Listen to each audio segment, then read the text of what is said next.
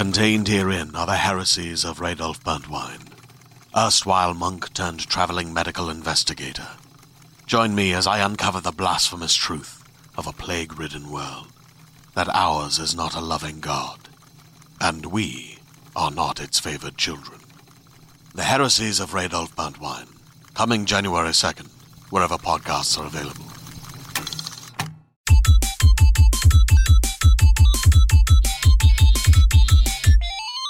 Hello and welcome to the IGN UK podcast. I am Chris and I'm joined by Dan this week. Hey. And we also have a very special guest in the shape of Alex Garland. Welcome to the podcast, Alex. Thank you very much. Let's give Alex a bit of an intro. He's the writer of The Beach, The Tesseract, The Coma. He wrote the video game Enslaved and also, movie-wise, 28 Days Later, Sunshine, Never Let Me Go, Dread, and Ex Machina, which is coming out in the UK next week on January 21st. Dan and I have had the privilege of seeing it and thoroughly enjoyed it. So let's kick off by talking about that. Alex, where did the inspiration and the idea for this one come from? I think way back it probably came from having a ZX Spectrum and doing very simple programs, you know, line 10 print hello, line 20 go to line 10 or something like that, and trying to make a computer say something and realizing it's not saying anything, and just sort of puzzling over that, and maybe doing a very simple sort of Q&A type program and making the computer feel slightly more alive, but also realizing it might feel more alive, but the gulf between that and actually being what we are is still sort of impossibly huge. And I think that never really left me. I stayed interested in, or I became interested in AIs. And if you're interested in AIs, you also end up being interested in brains, human consciousness, because the problems of AI and the problems of consciousness are basically the same, and or at least very related. And eventually, I was in prep. I was working on the previous film I worked on, Dread. I was in prep, and a story came to my mind that felt like a reasonable vehicle for a discussion about some of this stuff and a way to explore it. It's quite heavy, some of it, and so I quickly jotted it down, then went back to Dread, and when Dread was finished, picked this up. So can you maybe explain the story a little bit, or give us the setup, as it were? Yeah, I'll try. It's a pretty simple premise. It's a coder who works for the world's biggest internet search engine wins a competition to spend a week with the CEO of the company in the guy's mountain retreat, sort of reclusive figure, CEO. And when he gets there, instead of being there to spend a week kind of hanging out with a boss and bonding and maybe picking up a promotion at the other end, he discovers he's there to take part in an experiment, which is a kind of a version of a Turing test, which is, you know, as people probably know, is one way you can try to look at the level of artificial intelligence within a machine. And it's about whether a machine can fool a human into thinking that they're talking to a human as opposed to a machine. But this is like a step past a Turing test, and from that point, it's like a kind of love triangle that then becomes a love quadrangle, if that's the right word. There's 4 people in the house, 2 men, 2 women of sorts, and it's a kind of turns into a weird sort of slightly trippy psychological thriller. Does that sound about right? You've seen it, definitely. I've seen it twice now, and it's funny you mentioned the quadrangle, because I wasn't paying. That may not be a word, by the way. But that 4th character, I wasn't paying as much attention to on the rectangle, a square. Yeah, square. Yeah. Why rectangle? Where did I go? Yeah, I mean, I've seen it twice. And I saw it a screening a few weeks ago, and then just this week, and. You've seen it just for the first time this week. We came out, we were talking about it, just how tense the film is. Like, it's a really tense movie.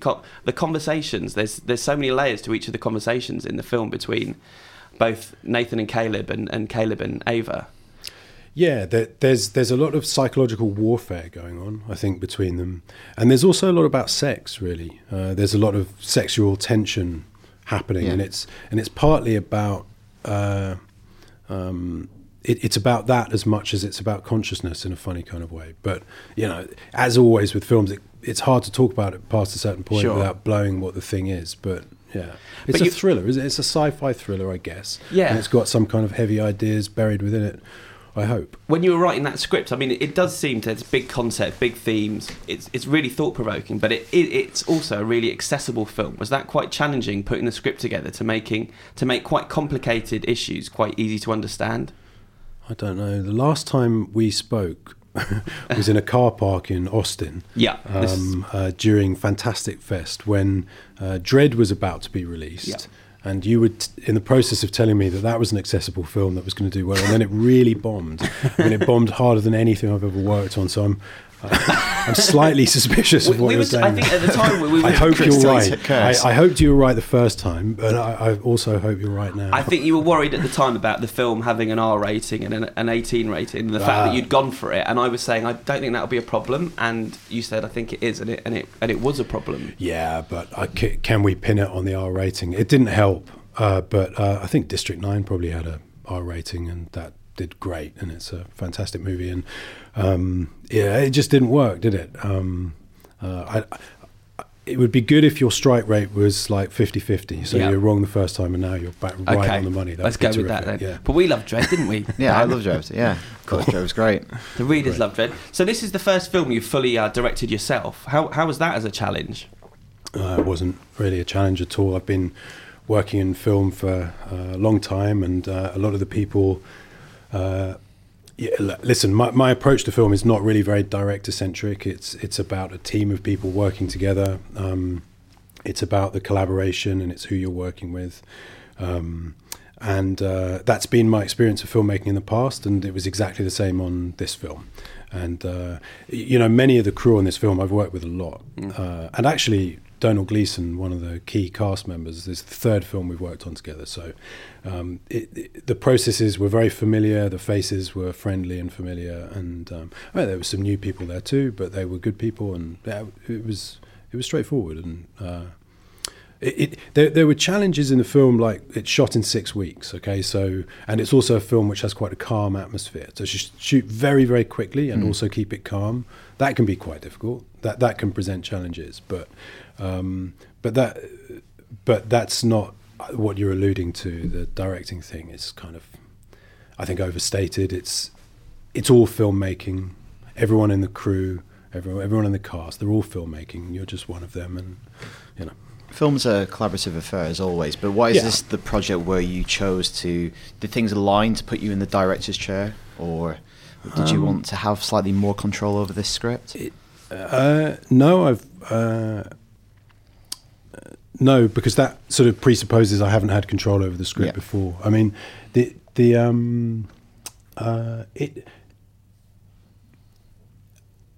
I think from the outside these things look like there must have been some big epiphany or decision. It just wasn't like that. It was like working with the same group of people. Here's the script. Here's the thing we're going to try and make. And the conversations were not all about directing. It was about how are we going to get the money?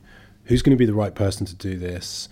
Is Marco, the production designer, actually available? If we push the thing back for a little bit, are we going to get Rob?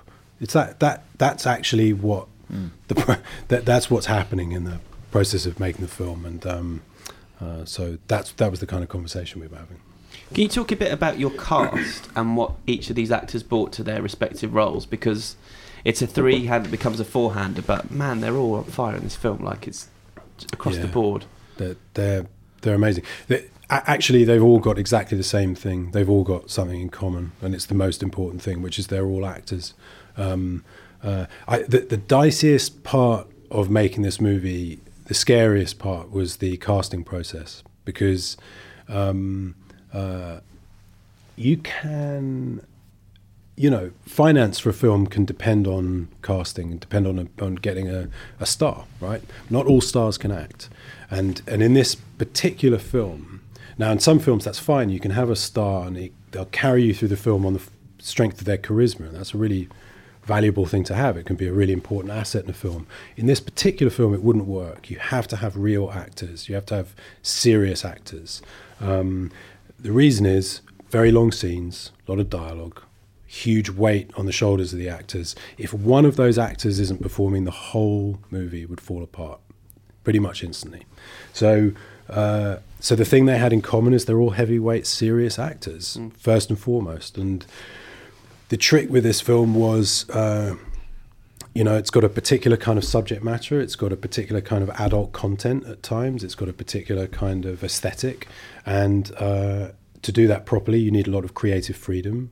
That means you've got to make it cheaply, and you've got to get serious actors. And that was how it was all set up, I guess. So how did you make it look so good on the cheap, comparatively? Because the effects are stunning. I mean, they're not in-your-face effects, but just the design of Ava is, even up to the end of the film, it's quite breathtaking just looking at her form, her body.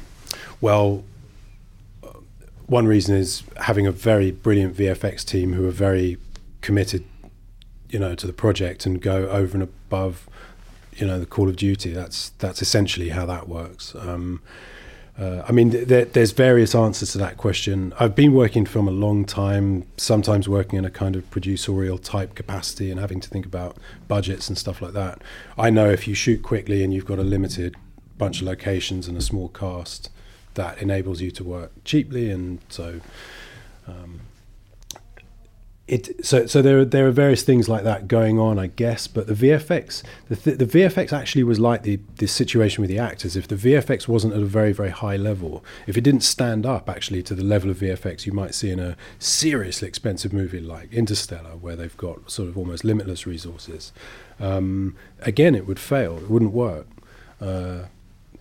The VFX company knew what they were getting involved with. The team was headed by a guy called Andrew Whitehurst. He's probably the smartest guy I've ever met. He's unbelievably committed. He's very inventive. He's a can-do guy, and he said, "Yep, I can see what we've got to do. We'll do it." And they delivered.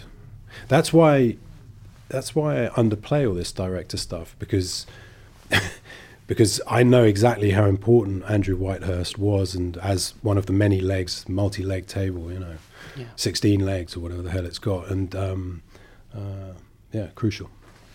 Cool. You mentioned coding at the beginning on your Spectrum. Are you still interested in coding? Is it something you've looked into? I signed up for Code Academy at January 1st, and one of my things for this year was to learn how to code. So I've learned some basic HTML, some CSS, but did you do a lot of research into coding? Because obviously, Dom will told there's a scene where he tries to intellectualize it and comprehend what's going on inside of Ava, and Isaac's character tells him, I just want a regular conversation. Mm-hmm. Did you look into a lot of what this advanced coding is capable of today, or was that just a little bit of an embellishment to give it some kind of grounding in the film? I'm terrible. I mean, forget me as a coder. Okay. Right? Scratch that for openness. But with that kind of stuff, I want to be accurate. Yeah. And sometimes there's little in jokes. There was one I got in there in the script, but then cut it out of the film, which is a sort of very early bit of code for a Hello World program, which is the most sort of basic kind of AI you could think. I mean, there's not really an AI at all, but it gives the fleeting impression of there being an AI because the computer says "Hello World." So, so there are little gags and stuff like that. But really, what I did, and I haven't always done this in the past. So a film like Sunshine, for example, has a couple of scientific sort of conceits almost, or sort of nudges towards something. But basically, it's bullshit. It doesn't really make sense in any kind of scientific sense. Not high SF. Well, sure, whatever that is. I guess it's not. Yeah. Sorry. So, this is different. In this, what I did was I tested the script before we shot it. I sent it to various people. So, a guy called Murray Shanahan, he's the professor of cognitive robotics at Imperial. That's like our version of MIT. And I said, take a really hard look at this script. This is your world: robotics, AIs, consciousness. Check it out. Murray actually then wrote a bit of code, which is on a screen in the film. So the code in the film is accurate, and it stands up to the inspection of a very intelligent cerebral guy like that. And so I guess that's the process. It's not me. I'm checking it with smart people and getting the right answers, I hope. We know that you're a bit of a gamer, so I'm wondering, have you got time to game at the moment? And if so, what are you playing? I always find I have time to game, even when I probably shouldn't. Yeah, no, absolutely. The games I've really got into this year. Well, The Last of Us sort of what do you call it? Remastered, like that, PS4. Sort of, I think it might be the best game I've ever played. Possibly, I think. I think that. Yeah, I mean, I don't know if you can say that, but it's stunning. It's absolutely stunning. So I played that through earlier this year. Gone Home, I think, is phenomenal. One of the best games I've ever played. I played that this year. Stanley Parables, played that this year. Also, just like loved it. Dark Souls 2, played that through. Got about halfway through New Game Plus, and then thought, no, I have to stop. And partly because I started playing Destiny, and that I haven't yet stopped. You've got 3 characters on the go. Is that right? I've got 3 characters on the go. Yeah, I do. Of each class? Yeah, one of each class, yeah. Level 32 and 2 level 31s, and which is an indication of how many hours I've sunk into that game.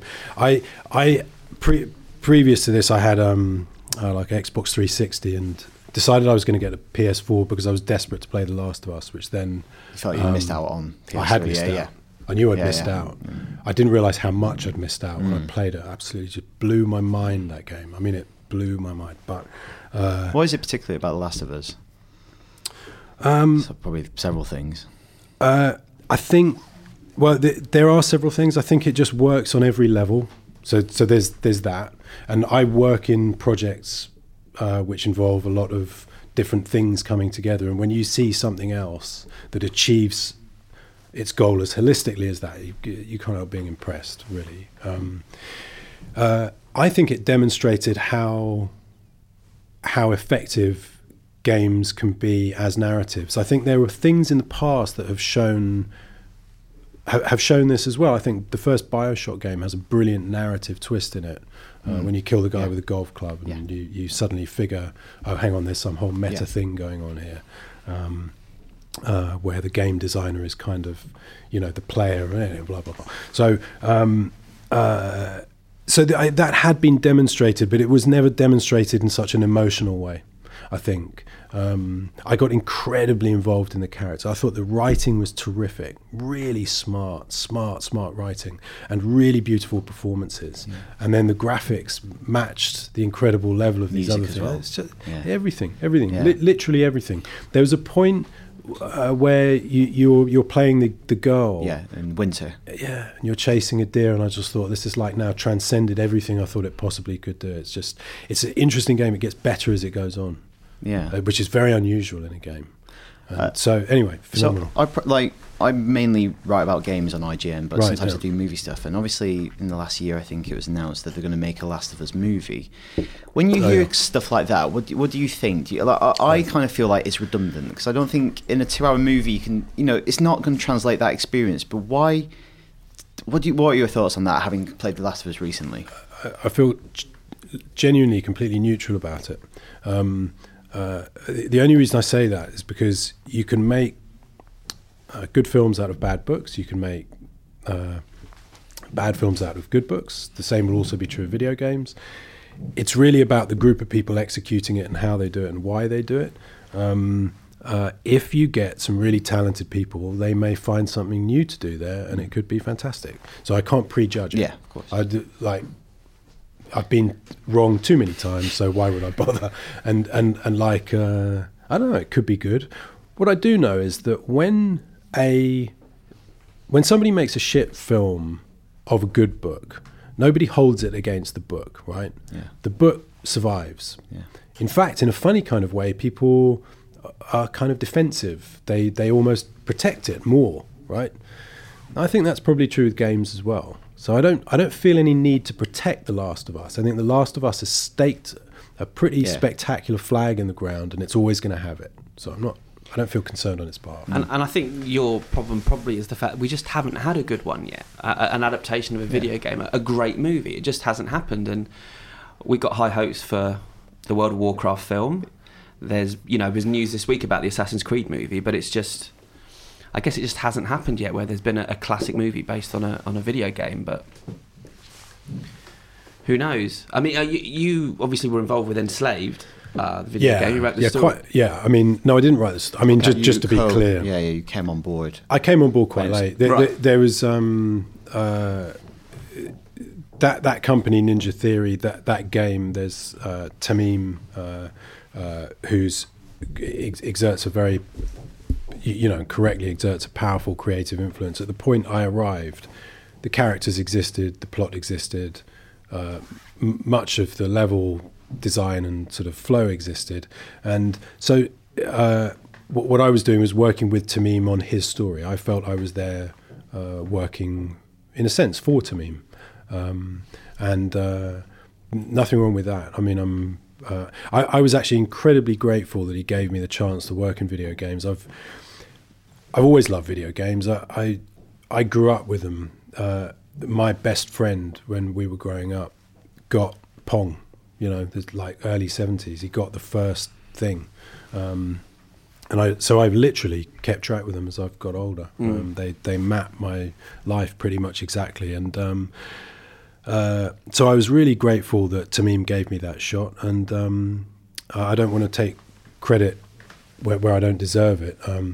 It was largely Tamim, and I was there to assist him. Right, but you obviously seem very passionate about games, but you've gravitated towards making movies rather than video games. Why is that? And are games something you'd be interested in? I think games have some real problems embedded within them, I have to say. I mean, one of the reasons I love The Last of Us is I think it and I think this is true of other things as well. I think it's true of BioShock. I think it's actually true of Grand Theft Auto as well, is that a certain kind of weight is given to the writing, okay? And as a writer, maybe I'm bound to say that, but I think writing's very, very important. If a thing is going to contain a narrative, even if that is going to involve writing, even if the person doing it doesn't know they're writing, it is writing. That's what that is. That is what that prescribed narrative form is. And so I think there's a lot of crap, and there's a lot of lazy stuff. There's a lot of very derivative stuff. That's why I feel so grateful when I play a game like Gone Home, because it's not just another. I don't know. I was just about to swear. I'm not sure if I'm allowed to swear. Go for it. It's not just another male adolescent preoccupation game, right? I get that. I've played a lot of those games. I can really enjoy them. I can also get really fucking bored of them, just really bored. And to be given a game like Gone Home is electrifying. And the thing about cinema is that what it managed to do, for whatever reasons, although this has got a bit worse in recent times, but for a long time, it's managed to have kind of AAA type titles, big blockbusters, and also a whole lot of other stuff, a thriving indie scene, right? And some of those mainstream movies, like Taxi Driver, was a big film when it came out, or The Exorcist, or Alien. They're really great bits of filmmaking too. So I want there to be a healthier and more powerful indie scene. But actually I can see that coming now. No Man's Sky. That's the next game I'm really, really looking forward to. Really excited to play that game. I think, but sorry, I've sort of gone off topic, I guess. I mean, basically what I'm saying is that it's not been a very friendly place for writers' games. It hasn't. In fact, a few years ago when I first started getting really interested in it, there was a real kickback within the industry saying games are not a storytelling medium. Don't try to make them into a storytelling medium. They don't function as stories. They're something else. There may be a kind of notional story in Mario about saving a princess or whatever, but there's no story. It's a platformer. Sort of get out. This game is play. It's about mastering mechanics. Yeah, and actually, Destiny, although I really love the game, I'm playing it a lot. Yeah, one of the big criticisms is that there is no story. Well, yeah. There isn't. Yeah. And I mean, I don't know. It's very unwise of me to criticize anything, but the story and the writing as it exists, it's not as good as it should be, frankly. But the game functions really almost supernaturally well in some other ways. You have stopped playing it, which is fair enough. That's your call. But I've got to tell you, man. I have to play everything. Yeah, no, fair, of course. Yeah. And there's limited hours in the day, and Destiny is like a time hole. Sink. Yeah.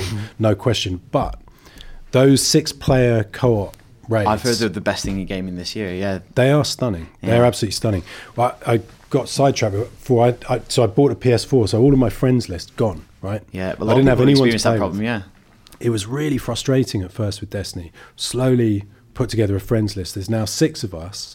We're all at the same level. We're really into it, and just a bunch of guys. And I gotta tell you pick it back up because all right, the narrative may not be as good as The Last of Us. I think that's sort of pretty much categorically true, but as gameplay, it's phenomenal. Something that's been really successful in the last kind of year, 18 months, are the Telltale games. Have you played any of those, which are kind of story-driven, kind of modern adventure games? Oh, yeah. So the text-based stuff, but they've adapted The Walking Dead. Oh, yeah, Critically acclaimed, written by Gary Whitta. Sorry. I'm just not being savvy enough to with understand. the names, publishers and developers. Sure, of course, yeah. They're sensational. Yeah, really so story-driven in a different way. But it's interesting you say Dark Souls. Dark Souls is one of my favourite games of probably ever. Same, and definitely in my top 10. It has a very interesting approach to narrative, because I always feel like playing Dark Souls that you are kind of like an archaeologist piecing it together, reading item descriptions, looking at the world around you to kind of infer who these characters are, what happened to this location.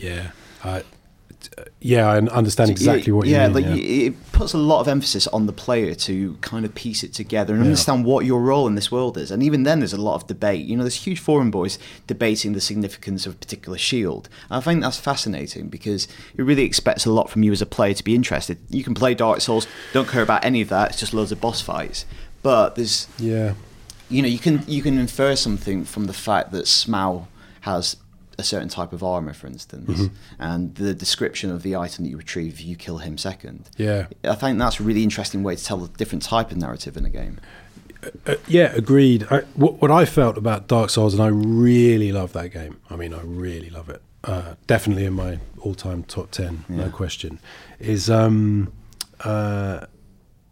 an experience for me, it was like dreaming. It was this weird Japanese kind of non sequitur stuff. Things didn't make sense, but they kind of did. But it didn't matter. I think the extent to which they didn't, and that level of interpretation, I never put it on. I never sought for it. But it is a game. Asks for a lot because it's so difficult. I think you said there's kind of like a poetry to it, and I think it's something to do about the world design, because you can go so far down in one direction. And you don't realise you've been turned around. There's a moment when I was in the Darkroot Basin, and I got turned around, and I thought, there's a dark door here. Opened it, walked the way up, and I was back where I started. I was like, I never knew that. And the whole game exists. It's not cheated in any way. There's only one location that kind of teleports you if you go there. Everywhere else exists. The architecture is sound. So that's like incredible design. And it's really beautiful. It's beautiful. And there's a boss battle in there that I had to do twice because I got very OCD about something and thought I cannot now continue with this game. I have to start all over again because I've done something that incorrect. And so it was the hardest boss battle I've ever done. I'm going to get their names wrong, but it's something like Smorg and Ornstein. Ornstein, Jesus Christ, I found that difficult. It's notoriously difficult, And had to do it twice. That was one of the bleakest moments I've had in gaming, was when I realised I was going to have to do that again, but it was easy the second time. That's a brave man to do that. That's a feature, though, bleakest moments in gaming. It's so rewarding as well. I've got loads. Accidentally erasing all of my Gran Turismo progress when I was a long way in. And thinking, oh my God, it's gone, and I can never get it back. And that was bleak. That's pretty dire. It's a cruel world. That was another time. So we're at the start of 2015. What games are you looking forward to this year? Are there some that you're? No Man's Sky. That's the one I really want to play. What is it? Bloodborne, which is this kind of spiritual successor to the original Dark Souls, directed by a guy called Demon's Souls, a guy called Miyazaki, who's directing that. It's kind of set in kind of quasi-Victorian Gothic world, kind of more Lovecraftian than Dark Souls. That's really interesting. But No Man's Sky, what intrigues you about that? Is it the procedurally generated stuff? Is that the fact that the game that's almost a sci-fi concept in itself? A game that makes itself. It's to do with the fact that it's like a fantasy game of when I was a teenager playing Manic Miner or Jet Set Willy on a Spectrum, with obviously very long before your time. I get that, but you can look it up. You can Google it. Sadly, not before my time. Right. So you'd be playing these games every now and then. There'd be some game that it would sort of hint at what a game could be. Your imagination would sort of take you to what that sort of could be. And one of the kinds of thing would be the idea of flying along a planet and then going straight up and flying outside the planet and going to another one, flying back down again. I think part of the reason people love those GTA games is just that sense that like what you were saying about Dark Souls, that it's a consistent world and you can you can make decisions where you go within it. So there's something of a wish fulfillment. That's what it looks like. And I think it's sort of accentuated a little bit almost by the colour scheme they use. I think it's beautiful. Yeah. Because, if you play a lot of the, certain, games went through a period where they were like, every game is brown or grey or beige. A lot of the games that came out, big blockbuster games. And that's like using the extended palette. It's a really vibrant game, yeah. Yeah, so really looking forward to that. I think that's got a lot of people. What should I be looking forward to? I think, Bloodborne is my fixation for this year. It comes out in March, PS4, but Dark Souls 2 is getting a remastered edition, so I think the original Dark Souls might come out on PS4 as well. I'm not sure I can play through those. I'm not sure I can. There's a limit. There's a limit. I mean, I really love them, but I've sunk a lot of time. And they involve proper grinding. I mean, Evolve is a game I'm looking forward to in February. It's a 4v1 game. This is a big thing for 2015, is kind of asymmetrical multiplayer. All right. So 4v1, there's 4 hunters and there's 1 monster, and you have to work together as a team to trap the monster. Just that is the game. It's going to be coming out in February. Cool. That sounds really cool. Yeah, I'm not a gamer, but that one's got me excited. I want to have a go at that one because it just looks like a really fun experience that I haven't seen much. I haven't seen anything quite like that. Yeah, and it's also, growing up in the period I did, I'm a huge Zelda fan, and it's bringing out a new Zelda this year. There is, yeah. Yeah, and I think talking about wish fulfillment, it kind of does that. It's the first kind of truly open world Zelda. It's not going to have this linear path where you have to tackle X amount of dungeons in a particular order to retrieve equipment that lets you do the next dungeon. It's going to be an open world, and you can tackle things in any order that you like. Right. So for Zelda, that's kind of moving on quite substantially. So I'm kind of interested in that. Well, I'll definitely play that, no question. Have you got Wii U? Yes. Yeah, I do. I've got everything. Yeah. I used to have an Atari Jaguar. Wow, that's some pad. Tempest 2000, I think, Jeff Minter game. So that's one of the best games ever. Yeah, I was reading that's that. That's in my top 10, Is being a writer and now writer-director a good job to allow you to play video games during the day, or is it a problem? No, it's all very late at night. What actually happens is I'll go through 2-3 months where I don't pick up anything, and then I'll blitz.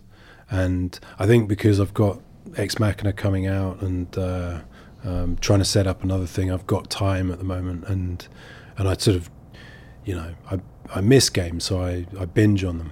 And those at the moment it's Destiny. If you want to get sort of wiped out, sucked in, that game will just hand it to you. It's like crack. I mean, it's ready waiting. You said BioShock was one of your favourite games. Love BioShock. BioShock Love Infinite. BioShock. Would I pick? Have you played Infinite? I have. Yeah. What are your thoughts on that? I think I was just really into BioShock. Yeah. That was my thoughts on it. Okay. And as we're looking ahead to the year a bit, are there any films that you're excited to see this year? Are there? Yes, there must be. My head's in game world. I want to see Chappie. Yeah. I really like Neil Blomkamp stuff. I thought District 9 was one of the freshest films in a long time I'd seen. Tell me what's coming up that would be cool. The one I'm interested in is High Rise. I want to see that. I'm a big fan of J.G. Ballard, and it's based on a Ballard novel. And Ben Wheatley's one of the really interesting guys working at the moment. Yeah. And fantastic cast. Yeah. Really, really keen to see it. Yeah. We're hoping that'll be something special, that one. What about Star Wars? What are your thoughts on Star Wars returning? I don't know. I think that the teaser trailer was really impressive. That's what I thought. I thought same as everyone else. I thought that the 3 prequels were useless and kind of depressing, and so well primed to turn everything round. And I think these guys have a shot at doing it. So I hope that's what happens. And certainly when I saw the trailer, I thought this feels right. That's what I thought. Had an authenticity to it. And they're looking back to Ralph McQuarrie's artwork. Yeah, but also it kind of fucked the authentic thing, because people get too fussed about being reverential, and actually reverential is not really a good thing usually. I think it may get stuff right in those terms, or it may not. I don't really care. What I want it to do is work as a film that I really like, and the imagery I saw just pulled me in. I guess it did. Of course, it references stuff, stormtroopers and stuff like that, desert planets, and we get the vibe of that immediately. But I think if I'd never, let's say Star Wars didn't exist and I saw that as a teaser, I'd be thinking, what's that? I'd want to see it. And that has to be a better test than whether it sort of pushes our sort of buttons in terms of our sort of, But equally, I think when you say authenticity, it's just wanting it to look like it exists in the same universe. Whereas those prequels look like cartoons. I totally disagree. I thought the prequels were authentic. They were just authentic to the bits of those Star Wars movies I didn't like, right? So I thought, this stuff is sacrilege, isn't it? Which I find really boring. I hate all that sacrilege stuff. I thought Jar Jar Binks, right, was authentic to the Ewoks. No, I totally agree. And the Ewoks were aimed at children, and I loved that. I was 5 years old when Jedi came out. The Ewoks were my favourite thing in the trilogy at the time, and now I can't stand them. But Lucas he knew how to push kids' buttons, and he did when I was a kid. And I feel the same way about Jar Jar Binks, but I don't know. They've just dated so badly that the CGI, and it just. I think there's going to be a real kind of tactile feel to the planets. I guess the effects have improved over time since those prequels were made, and we'll find out. Yeah, we will. It's pretty cool though that you've got 2 of the big cast members from Star Wars in your movie. Wow, yeah, it is, because maybe we'll get slightly more press as a result. So agreed. That can look a bit like prescience rather than luck. It's luck more than prescience. Sure. And also there's another thing, which is these guys. That conversation we were having before. They're very, very good actors, right? And when someone's a very good actor, it's obvious they're a good actor. It's not like one person spots it because they're smarter than everyone else. Everybody knows it. See early Philip Seymour Hoffman, and instantly, whoever you are, this guy's really, really good. And it's like that with these guys. So in some respects, I'm not surprised they're cast. That makes sense. Cool. So what are you up to next? Have you got much in the pipeline? I was reading about a project called Annihilation. Annihilation, sorry. Oh. Is there anything you can say about that? Is that potentially the next film? There's a novel by a guy called Jeff Vandermeer. It's a really, really fantastic novel. And the producer I'd worked with, one of the producers on Ex Machina, Scott Rudin, owned the rights to Annihilation. He sent it to me and said, "What do you think?" And I read it and thought it was fantastic. And so I'm working on that at the moment. And films at this point, you could sort of try to quantify it and say it's a coin flip, like may work out, may not. It's probably worse than a coin flip. It's probably more like 80-20 against is probably good odds at this time. But that's what I'm trying to do. Is sci-fi a genre you want to stay in? Is that something you enjoy exploring? I do love sci-fi. Yeah, I do.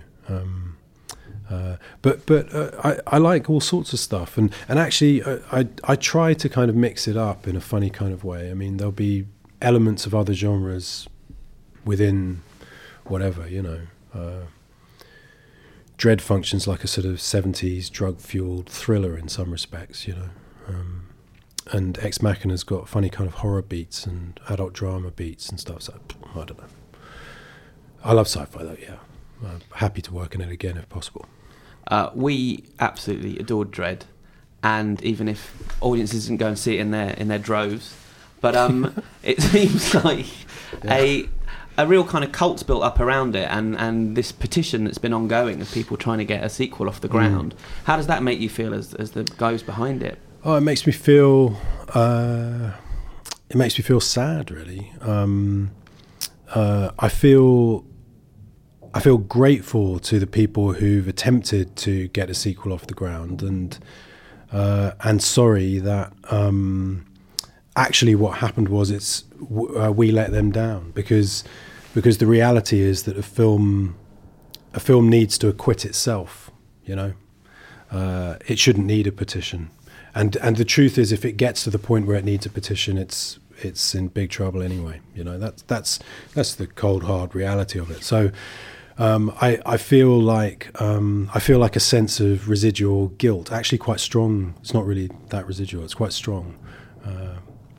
Dredd was a very, very hard movie to work on for all sorts of different reasons, and the reward would have been that at the end of it all worked out, but it didn't all work out. That's the reality of it. That said, I personally feel a lot of affection for the actual film. So some of the things around it might suck, but the film itself, I think that group of people, we did something in that. So that's good. I'd like to have rewarded. I'd like to be able to sort of do the right thing by the people that dig the movie, but I can't. I just feel sad because I feel from you saying that, because I feel like you've made a really good film and you've just put it out there in the world. Like, you shouldn't be feeling any guilt about that. It's no, that would be to kind of. I think I can't see it that way. That I feel that would be kind of disingenuous. So what happens is, at some level on film, people put faith and trust in a project. There was a lot of people around Dredd, right? Some of whom were not directly working on the film. Some of whom were working on the film kind of as a labour of love. There were comic book artists and guys who, I wanted to do the right thing by John Wagner, and Carlos Esquera and Mike McMahon, people who, or Mick McMahon, who came up with the and developed Pat Mills, the people who developed this thing, and to not do the right thing by them, it's uncool, but it's what happened. There are other business models out there like Kickstarter and things like that. Is there any chance that there aren't really?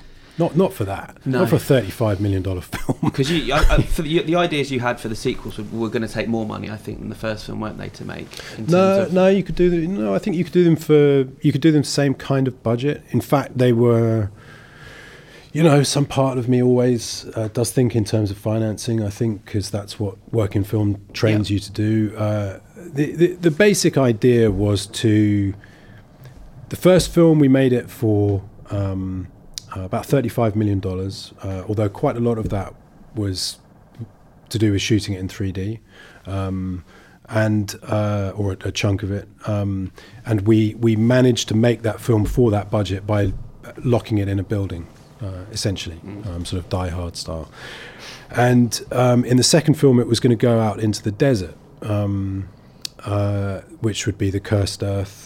People who know the comic book, they'd know immediately what that means, and maybe throw some money at some key sequences, and which that's how you do it, I guess. And I think we could have probably made it for another 30, 35 type thing. We could have made it for 30 if we shot it in 2D, 35 maybe 3D, I guess, of that order. But third one, that would have been more expensive, because that would be going back to the city and maybe bringing in some dark judges or something like that. But anyway, it's all fantasy, isn't it? Dead in the water as far as you're concerned, then? As far as I'm concerned, yeah, it is. My hope is, and I actually think this will happen, is that somebody else will do it. And I mean, not to be kind of all coy and sort of silly about it, I think our film was better than the first one, right? Okay, just to be blunt. Yeah. And the job of the next people is to make their film better than ours, right? And if they do that, then finally maybe this character will break out in the way that it deserves to. But we'll see. What about games projects? You said earlier on in the podcast that a couple of years ago maybe games weren't the most receptive place for writers. I think more than a couple, but yeah. Are you Do you have any ideas that you would like to pitch to games publishers, or are you going to continue to work in film, do you think? I don't really have any specific ideas, and I've made jumps in my working life in the past. I used to work as a cartoonist years ago, then I worked as a writer, novelist, and then I worked in screenplays. And I know, not to be arrogant, there's always a hell of a lot to learn, and the little bit of interaction I've had with the games industry has taught me there's an enormous amount to learn, so I wouldn't just say I could do it. I'd definitely be interested in doing it, in the right kind of project. The truth is that what I tend to make is stuff that doesn't have huge mainstream appeal, right? That I have a couple of times, almost like buying a lottery ticket, it's worked out. 28 Days Later and The Beach are the two things I've worked on that worked in a kind of mainstream way. But it doesn't usually happen. And so I think I'd be more suited to an indie end of the gaming world, and that would be the end I'd be interested in trying. Not shaven-headed space marines, something else. Okay. Yeah, and that is becoming a more significant, important, growing part of the industry. Yeah, but listen, but indie games, that is. Yeah, but it's doing so well, isn't it? And I mean, they've started to really just flex their muscles. So it's not like they need people like middle-aged guys like me coming in. And sort of, I like games. Yeah, exactly. Yeah, precisely. Yeah, so do we. Quite precisely. And I'm really, really happy to be a recipient of them. You know, I'd like to work in them just because I think they're cool. Yeah. Right? There's nothing more about it than that. I don't think I've ever got anything to bring to the party. Happy just to play them. You mentioned The Beach. We've got a guy in the office, Dan Kilby, who used to appear on the podcast quite regularly. So listeners will know him. His favourite book is The Beach, and his favourite film is The Beach as well. Oh, yeah. So how does that work? Well, okay. we've gone over this beach. We've gone over this on the podcast several times, so that's not a new topic of debate. But he wants to know, having just made your directorial debut, how would you approach your own movie adaptation of The Beach, and are there different elements of the book that you would have focused on versus the actual movie? Yeah, I mean, it would be tonally different. I think it would be a bit darker, basically, a bit darker. Yeah. I didn't write the screenplay of The Beach. I wrote the screenplay of 28 Days Later. I think reasonably you could compare 28 Days Later tonally with the Beach film and see where my impulses lie. Yeah. Right? So. Fair enough. Well, Dan will be chuffed he's got a question asked anyway about The Beach. I'm very glad he likes it. That's nice. So that's cool. It's been discussed at length on this podcast. Oh, wow. 28 Days Later did get a pretty good sequel as well. Any idea if there might be a third one in the pipeline for that? We've just started really talking about it seriously, yeah. It's a possibility. We've got an idea, and Danny and Andrew and I have been having quite serious conversations about it, so it is a possibility. It's complicated. There's a whole bunch of reasons why it's complicated, which are boring, and so I won't go into. But it has, there's a possibility. Yeah. Am I right in saying you didn't write the second one? Yes, it was a bunch of people. Yeah. I didn't know I was peripherally involved in that film. Is it something that you'd write then, a potential third one, if you could get it off the ground? I don't think so. No, it would be a similar role as on the second one. There's all these stupid titles in films, right? They don't really tell you anything. Yeah. Exec producer is a very useful one for that, because you can kind of duck in and out of where you want to be. It would be something like being an exec producer. That's good catch-all sort of generic title. It would be something like that. And speaking of generic titles, would you have to call it 28 Months Later now? Are you in that cycle? We figured out. I think it's more likely to be 28 months than 28 years. Okay. 28 years gives you one more place to go. Yeah. I think 28 decades is probably taking the piss, but maybe 28 years. Fair enough. I also saw on your IMDb credits, Big Game Is that something you're involved with? Because I know about very peripherally. Right. Very peripherally. A friend of mine, colleague Will Clark, producer. There was a particular moment in prep that I was able to help with something, and it's like I just said. Yeah. If you see exec producer, yeah, sure. it could mean anything, right? It could mean they push the tea trolley from one side of the room to the other, right? Yeah. So don't read too much into it. No, fair enough. Dan, have you got any more questions for Alex? No, we talked about Dark Souls enough, I think.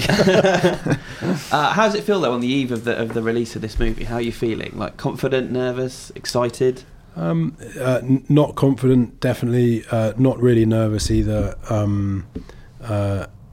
What I feel about this film is it's the best thing I've ever worked on. I'd include books and films, anything I've had any hand in up till now. This is the thing I feel most strongly about, really, and feel on a sort of holistic level it works in the way that I hoped it would. It's a completely subjective position. That's just how I feel about it. So, look, if people really like it, that's fantastic because it will help me get something else off the ground. But if people don't like it and it gets crap reviews and nobody goes to see it, actually, it's not really going to diminish what I feel about it. I've got a particular feeling about this project. It's different in some ways from anything else I've worked on. Cool. Well, thank you very much for joining us, Alex. We really appreciate it. And everyone that's listening or watching, make sure you go and see Ex Machina, which comes out in the UK on January the 21st.